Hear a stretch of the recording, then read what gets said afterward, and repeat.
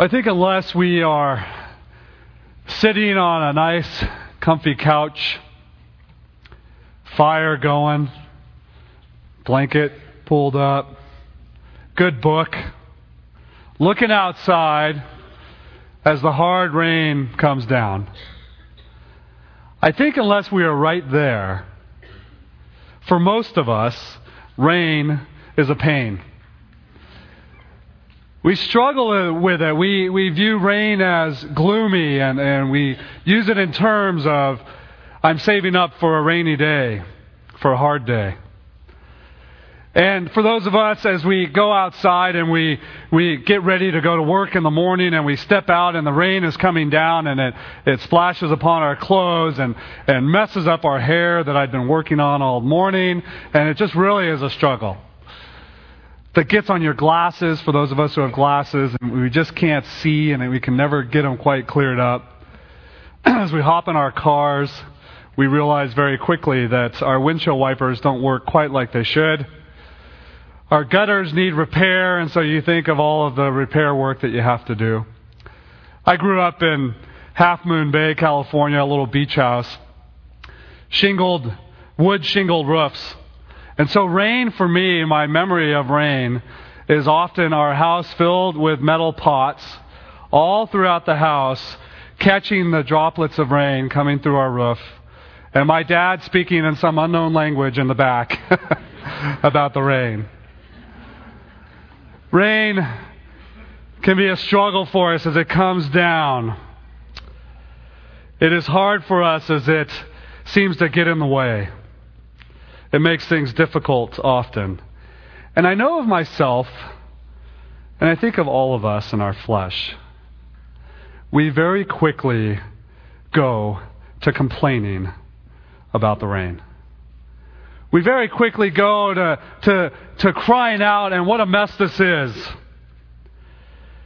We so easily fall into that area. And I know of myself that what I need to do sometimes is to clear off my glasses a little bit, step outside of the situation, and see God's rain coming down. Have a different perspective of the day, like we saw with Gene Kelly. As people are covered in their newspapers, he's rejoicing in the rain. And have a perspective that maybe we need the rain. Maybe the rain is what nourishes our souls as we depend on God.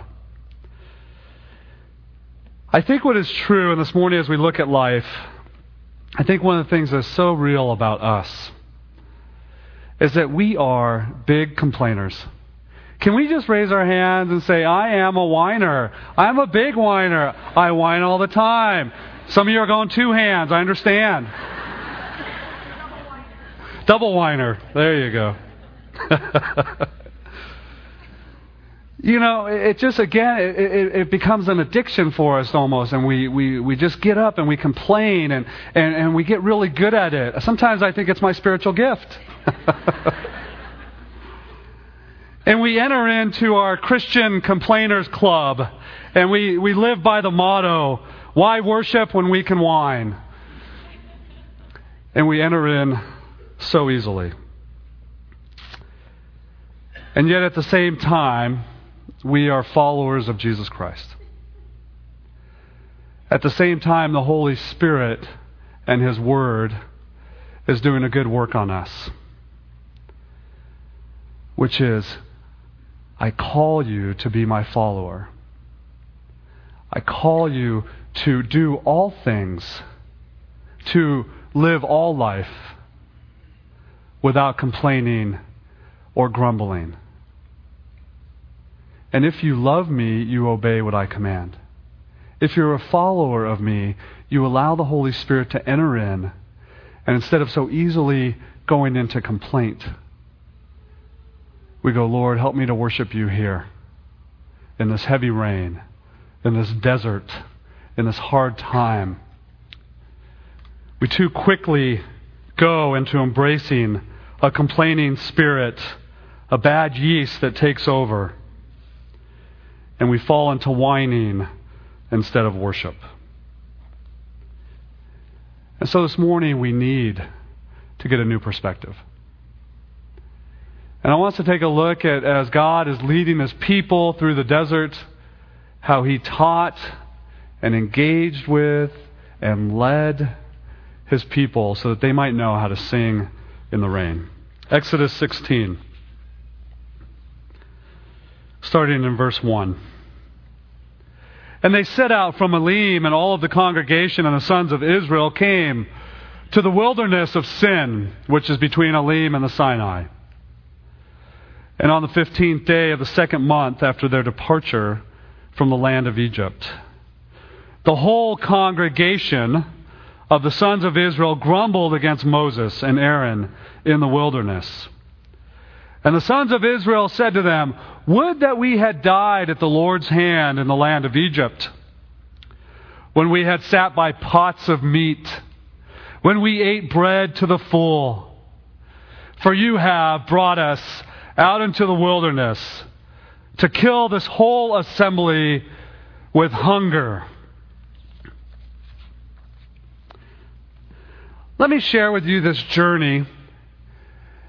Again, they've been on this journey with the Lord, as Steve brought up last week, and they have crossed over the Red Sea, an incredible miracle of God that all throughout Scriptures is mentioned over and over again, just the awesomeness of God, His control and His leading of His people. And He brings them across, and they start to come down the east side of the Red Sea into Mara, and now they're into Elim, and then God is going to continue to lead them south towards Sinai.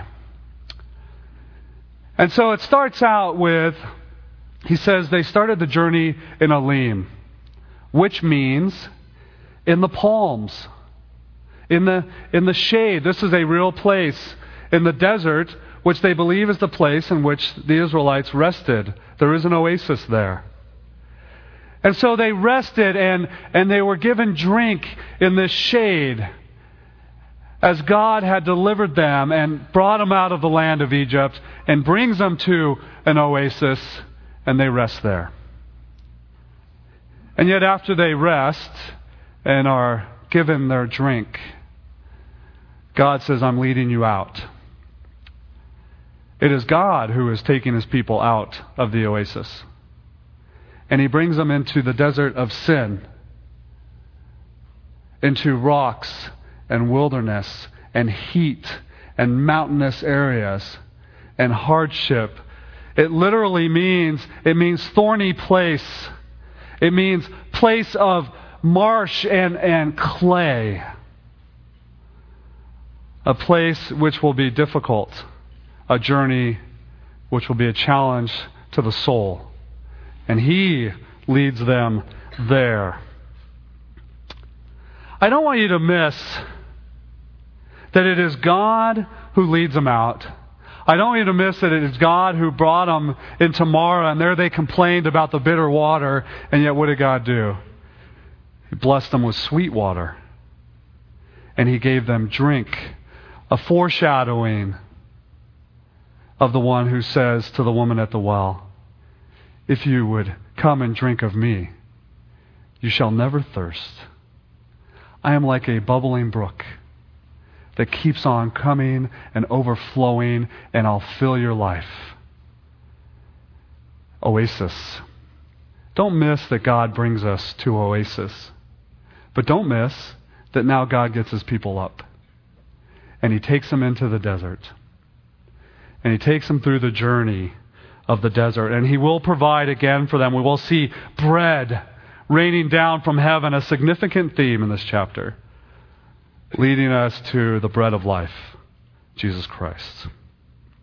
And the Israelites set out again. They're just refreshed, and they move into Sin. And I think it's appropriate what it's named. And as they begin the journey, they're stepping and moving into the desert, but they find their way very quickly into the marshy area, the clay soil. And I think they step full force into it, and they are stuck in the sin of complaint. In the sin of complaint that is starting to develop this bitter, bitter root that is going deep. And this root has a wrap around their neck. And even when God is trying to lead them up to look at Him, they're trying to lift their heads, and they cannot. The sin of complaint has controlled and taken over their life. And even though God is trying to show them Himself, they can't even lift their heads to see. That's what complaint, grumbling, this attitude of discontent starts to do in our lives. Now look what it says very clearly. The whole congregation, as one voice, speaks out against Moses and Aaron. It's not just a few are having a hard day. It is 2 million strong coming forth and saying, whoa, that would be better that we had died. It's like this tornado that started to take off and build up and started to spin more and more, and it's sucking up one Israelite at a time, and it's getting bigger and bigger, and it's weaving its destruction, and it's going and it's going. And in a matter of quick time, the whole congregation is in the spirit of discontent and complaining and grumbling. Oh, it just takes over. It just takes over. And the whole nation has lost trust in God, who has been leading them. And they have been caught up in complaining. They're supposed to leave this yeast back in Egypt. And they brought it along with them. And it permeated out. And they cried out against their leaders. And you see what's happening? Everything is getting hard again. We are caught up in complaint. And we cry out against Moses and Aaron. And Moses and Aaron are going to be quick to say, why is it that you cry out against us? What does this have to do with us? You are angry at God for what is going on. You are angry at the Lord for how things have turned out. And you lay it upon us. And we do that so often, don't we? When things get difficult in the body, when things get hard in life, I know I do. I so easily look for someone to blame. I usually blame Jackson. He's a good person to blame. Things didn't turn out here at this church exactly like I had thought. I've been here 16 years now. I had a different vision for maybe the way things would go. And so my first reaction is to look to other people to complain at. And the truth is, I'm angry with God sometimes. Going, God, I don't get this. What are you doing with us? What are you doing with me personally? What's happening here? And our complaining, again, is lashes out. And we all get caught up in it. You know what even happens? Again, our flesh is so much into this. We won't even necessarily start the complaint. But a friend of ours will come and you'll say, hey, how you doing? And they may bring up something that they're struggling with, and it starts to become a complaint. And you know what we typically do? We go, yeah, I agree. You know what? Yeah, I understand. I'm there too. And then we look for 2 more friends to bring into our mix, our grumbling party. We do that, don't we? We want to figure out a way to get back at, get even, stir up the pot. Our flesh just feeds on it. And this has taken over the whole nation of Israel. You know what, dear church? I think one of the things we need to ask of ourselves, Cole Community Church, how are we doing? Truly, how are we doing?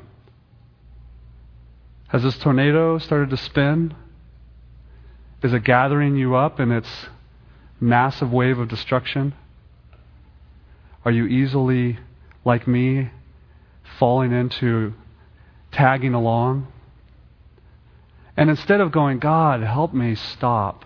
God, forgive me for crying out and complaining against you, we just embrace it. How are we doing? I think we have to take a look at ourselves. All of us, you and me both. You know, again, as a leader, I struggle in that sometimes. I'm just like, I just want to gripe. I just want to gripe. I need someone to do it with. And I guess I just want to encourage all of us together, as that tornado comes our way, that we would be the ones to say, you know what? I hear you. But God is asking us to put that at His feet. That God is asking us to lay this at His feet and say, Lord, help me to trust you in the middle of things that aren't going quite like I thought they were. That I be obedient to your word that says, do not grumble against one another. And Lord, that you would help us to stop looking inward at number one. That you would break that bond of that bitter root that's just keeping us looking down, and that you would help us to look up and actually see what you are doing. What are you doing in this church, God? What are you doing in my life that I need an area to be refined in? It's hard to sing in the rain when we're caught up in complaint. It's hard to rejoice in the Lord when we just say, I'm just going to continue to stay in this mud. Everything again gets tainted. Our eyes get dirty. We get spun around. And so as God tries to move us into a place of worship, as God tries to move us into a place where He is leading us, one of the ways that we can learn to embrace Him and actually sing in the rain is by literally stepping out and taking a reality check. Do you know what I mean? That you just need to stop sometimes and go, what's really going on around me? Do you understand what the Israelites are doing? They're going, this is so terrible now. It's so bad indeed that death would have been better at the hand of God. And this is what happens in the struggle. In the struggle in the desert, we have selective memory. We actually even develop false memory. The older I get, the better I was. It's amazing what we remember. But unfortunately, the emotion, and man, we are rolled up into emotion, aren't we? We are emotional beings. God's created us that way. But the emotion and the struggle of the day blurs our vision. Oh, don't you remember when we sat by the pots full of meat, overflowing, and we just sat there fat and happy, and it was just good. Don't you remember those days? As we enjoyed around the table. It's false memory. It's not true. And the emotion of the moment gets them stirred up into thinking things that aren't true. You know, it's interesting to me. We talk often about golden days. Oh, the golden days. But I would really like to know when those were. I would love to be part of them. I'm not sure they exist. I'm amazed, over the years. I've been raised up in the church my whole life. I was at Peninsula Bible Church, was probably just really great saints who kind of world-renowned, some of them. And they used to be talking about this time, and I was alive in it, but this body life time when just thousands of college students came and there was a great revival and they were just doing a great ministry, and that was the golden days of Peninsula Bible Church. And you know what it was? There were some really great things. I mean, people were coming to Christ all over the place. It was awesome. Yet at the same time, the older saints in the congregation were going, well, what about us? All the focus has gone on to the younger generation, and what about us? Oh, we don't remember that, though. Let's just go to the golden days when everything was perfect and happy. And if we could just get back there. Again, living in church life, which many of you have for many years, I don't know about you, but church life is family life. Which is, there are good seasons. There are good seasons of ministry and life and God doing His work in ways that we can really see. But I've been in the body of Christ for a long time, and I go, yeah, absolutely. And at the same time, man, there is just challenge and heartache and pain and suffering, and they all seem to kind of coincide with each other. And yet all we want to try to go to is, but the good days. We need to step out and go, what's real? Real is that God has called us into fellowship. He actually says, don't forsake the gathering. He also says you need each other. He also says, love one another. He says, stop grumbling against each other. May they know we are Christians by our love for one another. We need to step out of the whirlwind of emotion in our marriages, that we have these incredibly difficult days and we just get so frustrated with our spouse, and it's just like, why did I ever get married in the first place? You go, Lord, help me step out. What's the reality? The reality is I love my wife. The reality is she loves me. The reality is we're choosing to sin against each other right now. The other reality as a follower of Jesus Christ is that I have covenanted before the Lord to say, I am committed to you, wife, for the rest of my life. We shall have life together. I will not divorce you. I will not leave you. Because I love God, and because I know God will work in my marriage, even in this day, which is a whirlwind, and I'm not going to let emotion base my decisions. We need a reality check sometimes. And through the power of the Spirit, you need to step back and go, whoa, the enemy has gotten a hold. And Lord, help me to see. Help me to see that what I am thinking is false, that the enemy is getting a hold of me. Oh, we're starving to death. Did we forget Exodus 12 that said they took the whole plunder and all of the droves of goats and sheep and cattle? And hey, guess what? They had plenty of food. Throw a couple goats on the fire, you have a little snack, you're not starving to death. Do you know what I mean? But isn't it amazing? Oh, look at you left us here to starve us to death. False memory. Did we forget that God is with us in the middle of our situation? Did we forget that He is leading us? Have we forgotten, like Colossians reminds us, brothers and sisters, that God is the head of this church? That God is the one who is the forerunner. That God is the one who is leading this church. That God is the one who loves this bride of His more than I ever could or you could.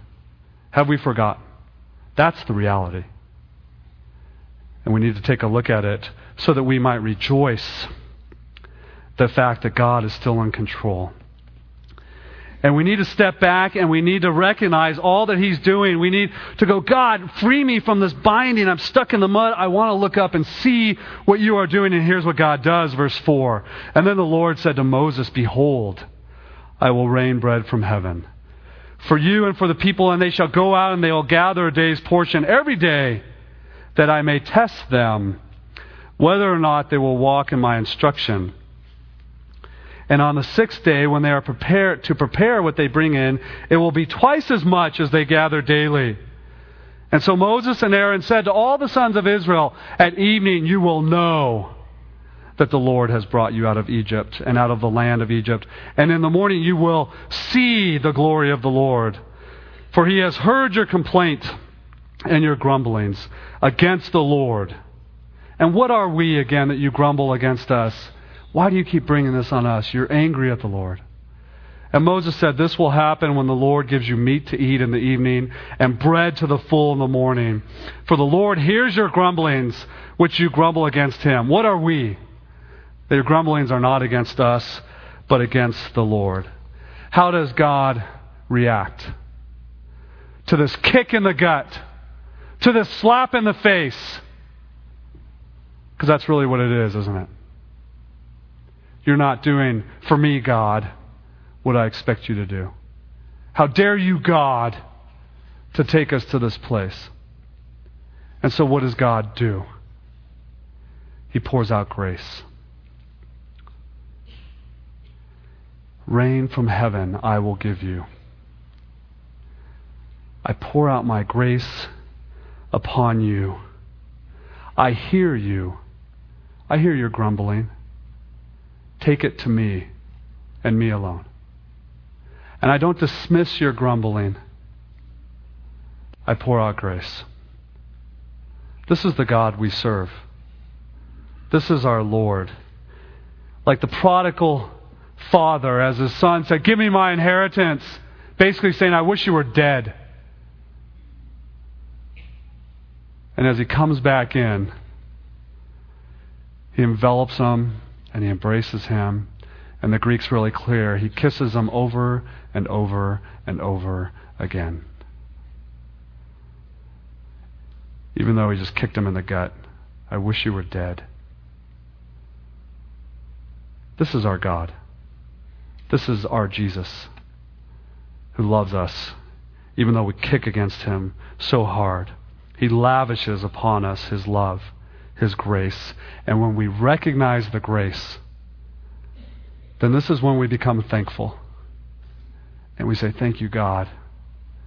Thank you, God, that you've even given me life. I am a wretched sinner who kicks against you often. Thank you, God, that you are so patient with us. And do you see his patience? He understands this is a birth of a nation. He understands his people are learning to walk, just like you and me. As our little children learn to take steps and they fall and they cry out, do we go, get up? No. We help them learn to stand. We embrace them, we kiss them, and we say, come walk. That's as an earthly father. How much more a heavenly one? And he's taking his time with them, just like he does with you and me. I am patient. I am long-suffering. I am teaching you, and I will provide for you that you will know very clearly that all of this comes from me. All of this, you will see very clearly as I rain down from heaven, all of this comes from me. You will know that it was the Lord your God. And you will see who he is. And as we follow the fire, as we follow the Lord, one of the things that God is doing in our midst is that he wants to change our perspective of the rain so that we might actually worship him. Isn't it amazing? In his grace, God rains down from heaven bread. And at the same time, in God's grace, he tests us. He tests us. Still full of grace. He draws us near. He changes our understanding, our focus. You see, we have a poor understanding, I believe, of the rain. We have a poor understanding of the desert, of the struggle, of the test, and of the role that God has in all of this. Just like Tevye. Do you remember Tevye, fiddler on the roof? He had a poor understanding of God. Let's see. Dear God, was that necessary? Did you have to make him lame just before the Sabbath? That wasn't nice. It's enough you pick on me. Bless me with 5 daughters, a life of poverty. That's all right. But what have you got against my horse? Really, sometimes I think, when things are too quiet up there, you say to yourself, let's see, what kind of mischief can I play on my friend Tevye?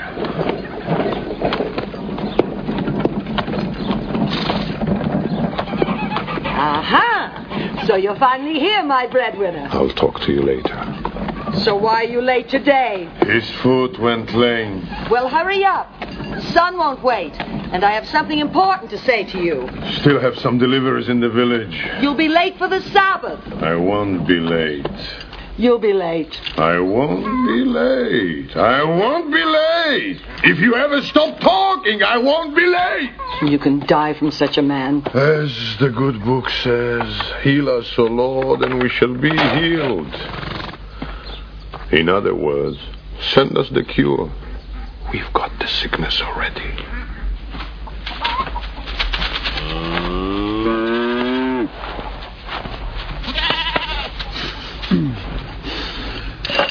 Well, I'm not really complaining. After all, with your help. Yeah. I'm starving to death. Oh, dear Lord.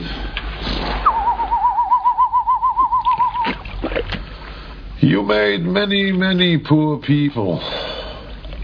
I realize, of course, it's no shame to be poor. But it's no great honor either.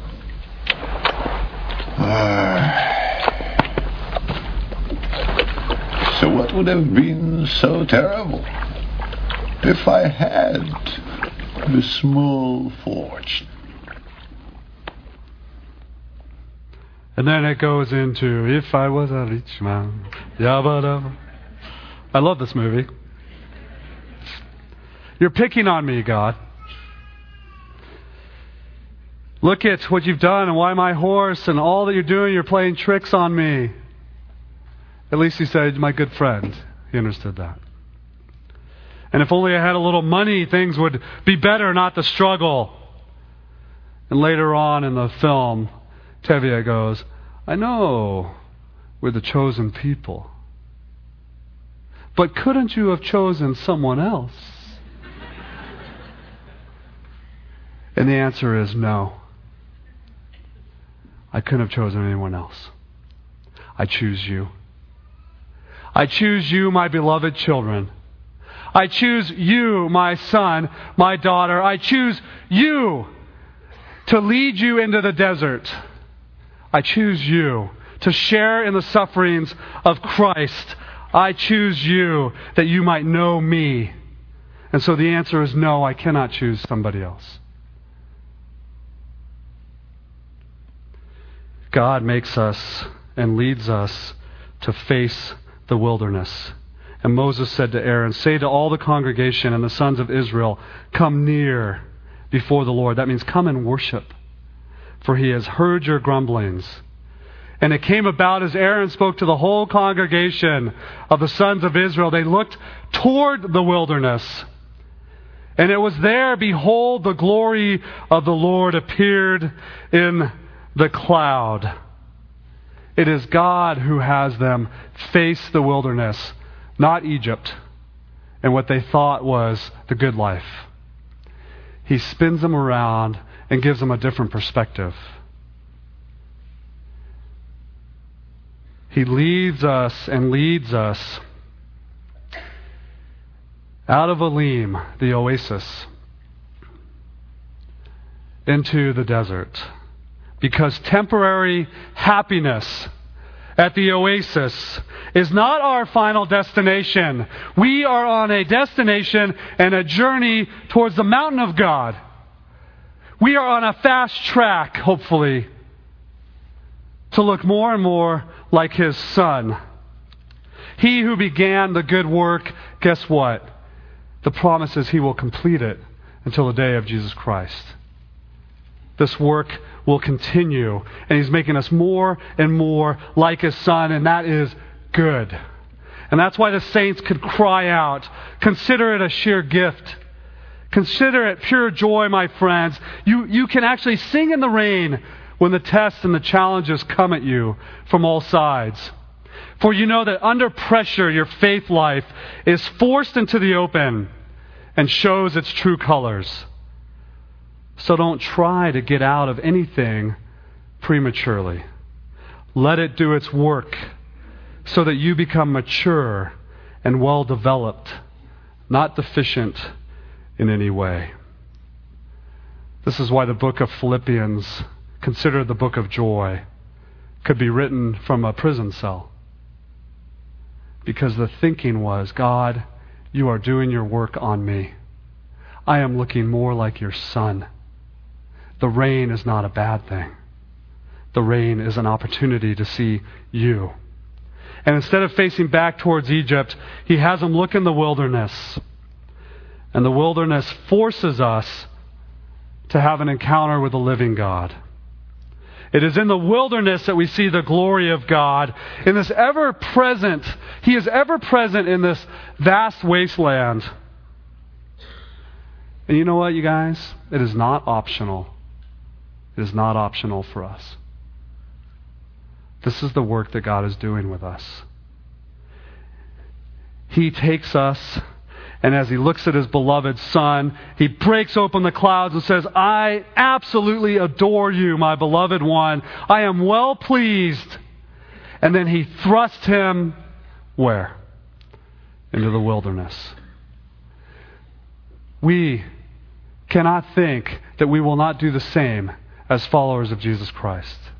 And that is actually the place he wants us to be. Our thinking needs to shift from my whole life is an oasis with a little bit of desert to most of our lives are God leading us in the desert because his greatest work is done there. And he does provide oasis. And you understand what he does? He moves us in. And as we face it, we have a choice. We have a choice to either whine or we have a choice to worship. And so God, in his love and his grace, he says, I'm leading you out. And right there, they see the glory of God. And do you know what happens next? He brings from heaven quail, and he rains down from the skies manna. 1 month, right after they had celebrated Passover feast. Do you get it? You will see. You will know that I am Lord. I am setting out this banquet table before you. Guess where? In the desert of manna and quail. And you will celebrate Passover. You will remember that I brought you out of Egypt. And so when the Israelites receive this manna from heaven and they look and they pick it up and they go, manna! What is this? And the answer is, this is the rain, the bread of heaven from God. He is the one who will fill you full to the brim. Amen? Amen.